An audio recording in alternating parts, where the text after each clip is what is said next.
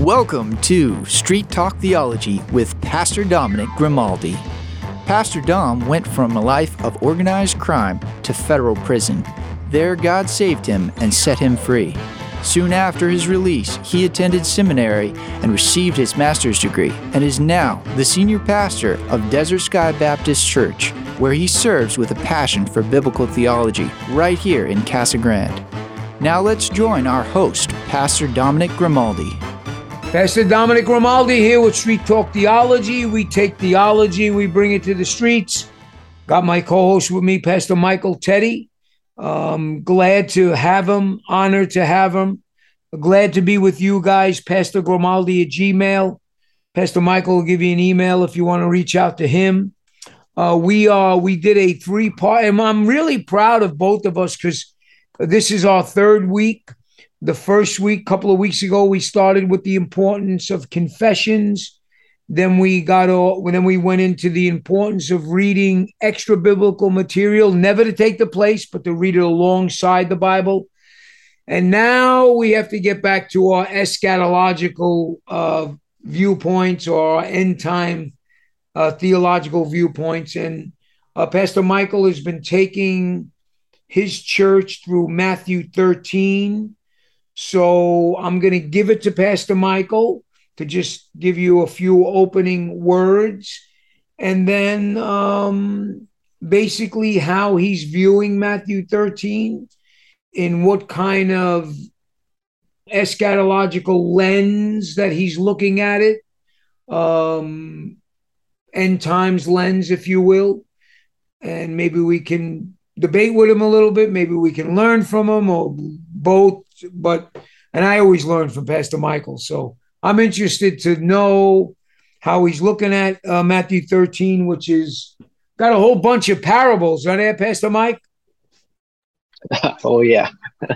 It's good to do this segment. So glad to be with all of you. And if anybody wants to write to me, please do so. Just write at michaelteddy@gmail.com. And would love to hear from you guys. And we keep doing these shows, and we hope you're blessed by our conversations. Right. Matthew 13, where our ears are open. Yeah. So, so we've been journeying through the Gospel of Matthew at our church, and Matthew has a lot of eschatological texts, a lot of text that you have to preach, and you've got to land somewhere. And so my own journey in learning eschatology has been more predominant through this series, and I've had to do a lot of reading. And, to be honest, there's just so much to read on the subject. There's a lot to read on the subject. It's a wide subject. So, so Michael, one question, because just from last week's segment, any recommended commentary that you've been looking at with Matthew? Or D.A. Carson wrote an excellent commentary on Matthew many years ago in the Expositor's Bible Commentary. Have you been using any commentary on that? Yeah, I've been using multiple. I've read a little bit of D.A. Carson. I read John Gill, I do Matthew Henry, I even do John MacArthur. MacArthur's commentary series on Matthew. And so you get different pictures, you get different perspectives, and just how they view the text and things like that. And I also do a lot of read up on Doug Wilson's articles, his blog, from his point of view. And so, like I've been saying, there's just so much you could read and get lost in all of it. Well, you just mentioned guys from two different eschatological persuasions, John MacArthur and Doug Wilson. You're talking about two sides of the spectrum. So keep going. Yeah. So Matthew 13, it's been interesting. So myself, I've been leaning more and more to the post-millennial view, the optimistic view. And, this is one of those topics where, you can change your theology midair, depending on what happens. But yeah, but it's been interesting. So some of the things that have been standing out for me from Matthew chapter 13 is that you've got in this entire chapter a series of parables. Okay. And it's interesting. The Matthew 13 starts with laying the context for us where Jesus uh, stood on the beach. There's a large crowd that gathers around him. He gets on a boat and he begins to teach them. And it's just amazing. He begins to teach them. In fact, in Matthew 13, Matthew tells us that in verse 34, he says, all these things Jesus said to the crowds in parables. Indeed, he said nothing to them without a parable. So to that crowd, Jesus only spoke in parables. So you've got a chapter full of parables. And all these parables are addressing the topic of the kingdom of heaven. And if you put yourself in the shoes of the Jews at that time, this is the message everybody wanted to hear. If Jesus is the Messiah they've been waiting for, then the message they want to hear from him is how his kingdom is going to be established.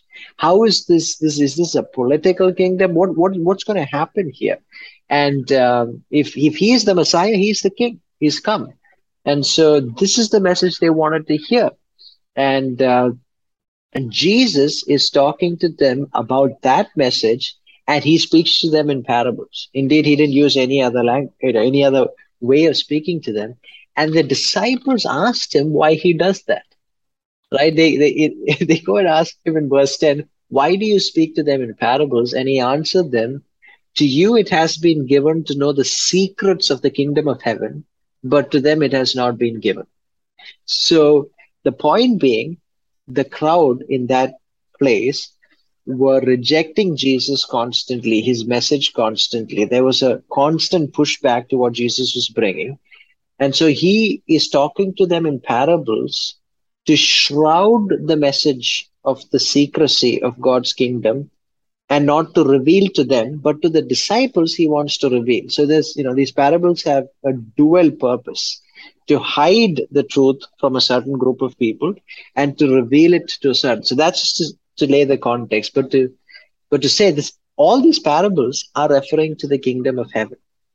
And it is so interesting how the different parables gives you so much of perspective on this kingdom.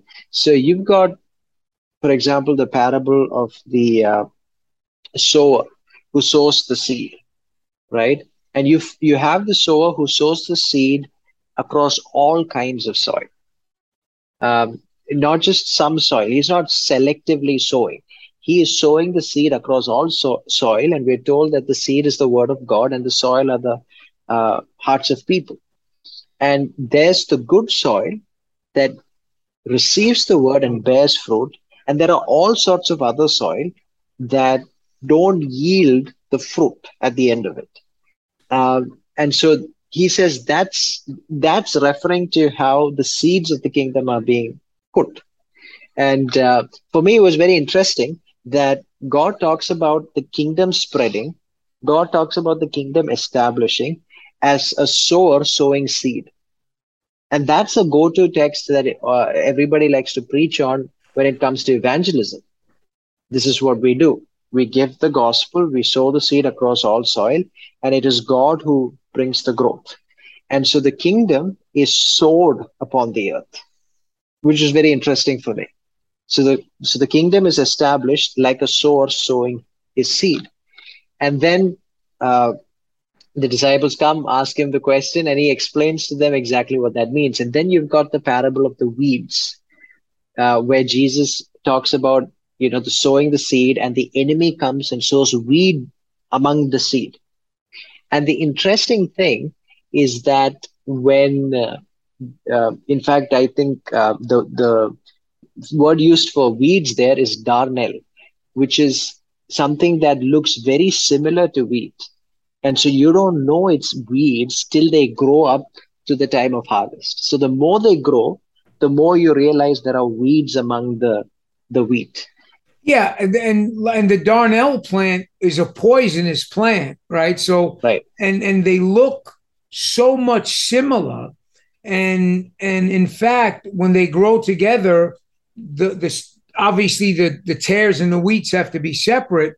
One of the things, the practical point about that parable, when you talk about the darnel plant, is that the church and the imposters in the church, I'm kind of now using a hermeneutic here, actually look the same, and until the end, until the harvest. And that's always a scary parable. Am I correct in that, Pastor Michael? Yeah, it is. It is. And that's precisely what Jesus is telling his disciples. And what the interesting thing is, remember, all these parables are concerning the kingdom of heaven. So what does the church having wheat and weeds have to do with the kingdom? What does that have to do with the kingdom? And when the disciples come and ask Jesus, explain to us what that means, he explains to them that indeed it's talking about the church. Indeed, it's talking about the people, how there are weeds among the wheat. And here's what Jesus says in verses 39. He says, the harvest is the end of the age, and the reapers who come are the angels. Okay? And just as the weeds are gathered and burned with fire, so will it be at the end of the age. Verse 41. The Son of Man will send his angels, and they will gather out of his kingdom all causes of sin and all lawbreakers.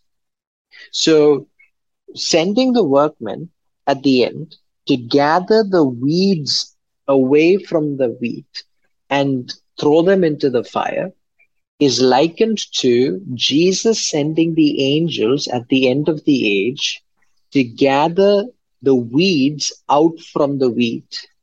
And the language used is that the angels are coming down from heaven, so to speak, into his kingdom, which was an interesting language for me. So the church containing weeds and wheat is his kingdom, and the angels are gathering out of his kingdom. And so at the end of the age, the earth is his kingdom. At the end of the age, the earth is the kingdom from which the weeds are separated. Now, I grew up in a heavy, left behind, pre-mill, pre-tribulation culture, right? And so I lived all my life waiting for the rapture. I lived all my life waiting for the time of tribulation to come. And so I lived my life thinking that at the end of the age, God was going to send his angels to gather the righteous unto himself and destroy the wicked. But here, it's not the righteous that are being gathered out from the wicked, it's the wicked that are being gathered out from the righteous. And they're being thrown into the fire. And so it was interesting for me to see that picture drawn here with the parable of the weeds. And yeah, go on. Yeah, no, I'm saying because we've always, everybody teaches that the Lord comes and takes the righteous, right? And here he comes and takes the wicked. Right. And then so that, out from his kingdom, and which is so they are I want to be careful here. So they're the ones raptured, really. Right? I mean, they would be raptured into destruction. Yeah, they would be. Yeah, and so for me, these parables are building upon each other. And then you've got the parable of the mustard seed and the leaven, which basically says that the smallest seed, the kingdom of heaven is like the mustard seed, the smallest seed. And when it has grown, it is larger than all the garden plants and becomes a tree, so that the birds of the air come and make nests in its branches. So, or the kingdom of heaven is like a leaven that a woman took and hid 3 measures of flour till it was all leavened. Now, this is talking about growth. And it talks about a growth that's a successful growth, not a destructive growth. We're not hearing the story about a mustard seed that tried to become a tree but could not become a tree and was destroyed. We're talking about a mustard seed. Again, remember the language in all of this is the sower sowing the seed upon the ground, the wheat and weeds growing on the ground, and now we have the mustard seed sowed on the ground. Everything is of a language of Jesus has come and sowed the kingdom as a seed upon the earth. So I was telling the congregation, the more I read this, I don't get the picture that heaven is going to descend from the skies. I get the picture that heaven is going to rise like a seed from out of the ground, that heaven is going to rise from the earth. And we know that's what the church is. That's what the church does. And so when you read that, and then you go to something like the Great Commission in Matthew 28, where Jesus says, all authority in heaven and on earth has been given to me. Now go to the ends of the earth and make disciples. That seems like a victory march. And in fact, there he talks about baptizing nations. What does baptizing nations look like? Not just baptizing peoples, it's baptizing nations. That looks like a victorious commission under the authority of Christ's rule to baptize nations into believing in Christ. So every parable adding upon each other, the parable of the hidden treasure, that this kingdom is worth more value than any pearl. This kingdom is worth more value than anything that man can possess. And the parable of the net was the one that really also caught me, which is it talks about when it addresses the net there, it's not talking about the shallow fishing net. It's talking about those huge nets that are cast on a wide section of the sea that on one end, they're floating on the top, and the other end has got weights, that this net is like a wall under the ocean, and they drag all kinds of fish and all kinds of stuff onto the shore. That's the example Jesus uses for the reach of the kingdom. So the sower sowing on all seed, the net that's cast so wide like a wall that brings in everything to its consummation, to its conclusion. Yeah, and and again, I don't want to, a lot of the post-mill guys, and you know how Ashok is trying to get us to that corner. But a lot of the post-mill guys will say the mustard seed, and at that time it was the smallest seed. At that particular time, it was the smallest seed, and notice how it grows into this large tree. A lot of the post-mill guys would use that and say that's how the kingdom, it's going to continue to grow until the Lord returns. And I think the same thing then with the net, right? I mean, all nations will be gathered eventually, so that would be, yeah, please. Yeah. And the interesting thing is that Jesus says in verse 49, so it will be at the end of the age. And when he's saying so it will be at the end of the age, he's referring to what this net does, which gathers every kind of fish from the sea. And verse 48 says, when the net was full, men drew it ashore.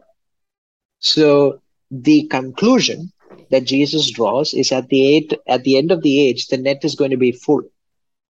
At the end of the age, the net is not empty. At the end of the age, it doesn't appear like a few Christians are caught in the web of the world's power. It looks like the world is caught in the net of God's kingdom. And that's the picture that this parable gives.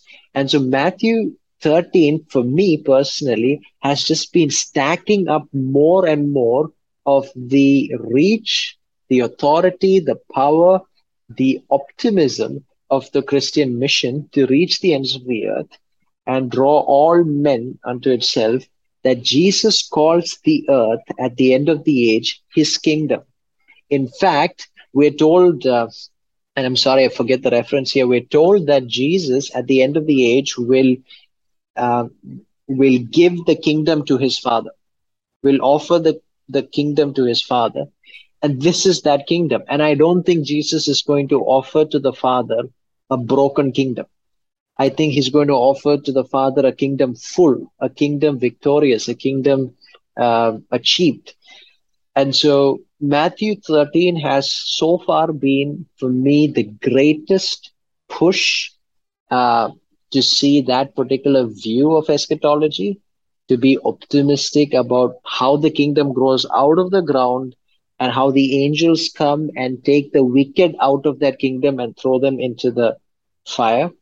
And so we've got about, I think, several sermons. I'm sure we've got about at least 6 or 7 sermons on Matthew 13, and they're all going to be uploaded on our website. So if people want to check out redemptionhill.in, they can go and just subscribe there, or just keep looking up on our sermon section, and you could follow up on all of those sermons as they're being uploaded.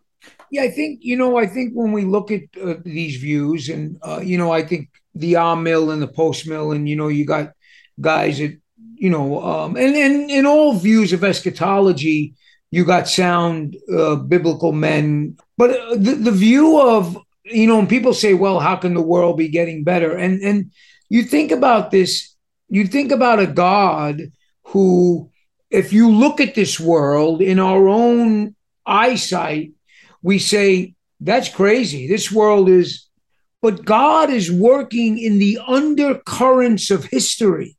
He's working in like using the mustard seed, where you think everything is going wrong, but no, everything in God's eyes in his kingdom is going right. What the world meant for evil, God meant for good, right? So we want to be careful. We're not saying that there isn't problems in the world, but we're saying God is over those problems, and he's able to work inside these problems to bring about his good. And I think when we take a view like that, and then again, we're still, with me and you and Ashok and kind of discussing these things, it just shows the sovereignty of God. It doesn't debunk that, yeah, there are things that are terrible. But I'll tell you one thing, for me, you would never believe, or I would never believe in this administration that the Roe v. Wade would be overturned. And that's kind of the mustard seed, right? That's kind of the mustard seed growing despite this, and that's kind of the tares growing with the wheat, right? I mean, and so anyway, I don't want to start preaching on this, but we got about a minute and a half left. So I'm going to give you a minute and I'll close out with the half. So this has been an honor to do this. So give me a minute 10, and I'll close us out. Sure. And people who talk about the world getting worse, I think we should take world history into perspective, and not just the past 10 years or the past 20 years. We should be looking at things in 500-year chunks, like Doug Wilson says. We should take large chunks. And the point is, you see, when the war with Ukraine, Russia and Ukraine was brewing, and it started, people were saying, this is it. This is the disaster. This is it. This is going to be the next big war. And what happened is that the world rallied, or people rallied behind Ukraine in such a way that was not anticipated. We've got people more sensitive about avoiding a war like never before in history. We've got people rallying like never before in history. And we've got Ukraine standing their ground like nobody expected. Yeah. And so what could have been the worst was not as bad. And the point being, things are actually getting better in many ways. If you look at it, if you go back 600 years and you look at every function of society, you look at medically, you look at on different sections, technology, you look at global peace, you look at a lot of these things, you're going to see improvement. And the point is, we're not saying that it's a constant graph of ever improvement. It's a graph that goes up and down. But the point is, with every decline, there's a greater increase. And overall, we can see an improvement of where the world is headed. And in closing, I want to say this: go preach the gospel. Let God do his work. Go preach the gospel. And let's just not sit down and wait. Let's just go out and sow sow the wheat, sow sow the seed and let God do his business. Pastor Dominic Grimaldi, Pastor Michael Teddy, Street Talk Theology. We take theology, we bring it to the streets. May the Lord bless and keep you and shine his light upon you. Thank you for joining us for Street Talk Theology with Pastor Dominic Grimaldi. You can visit Pastor Dom at Desert Sky Baptist Church at 891 West Corson Road, Casa Grande. And for more information, visit us online at www.desertskybaptist.org.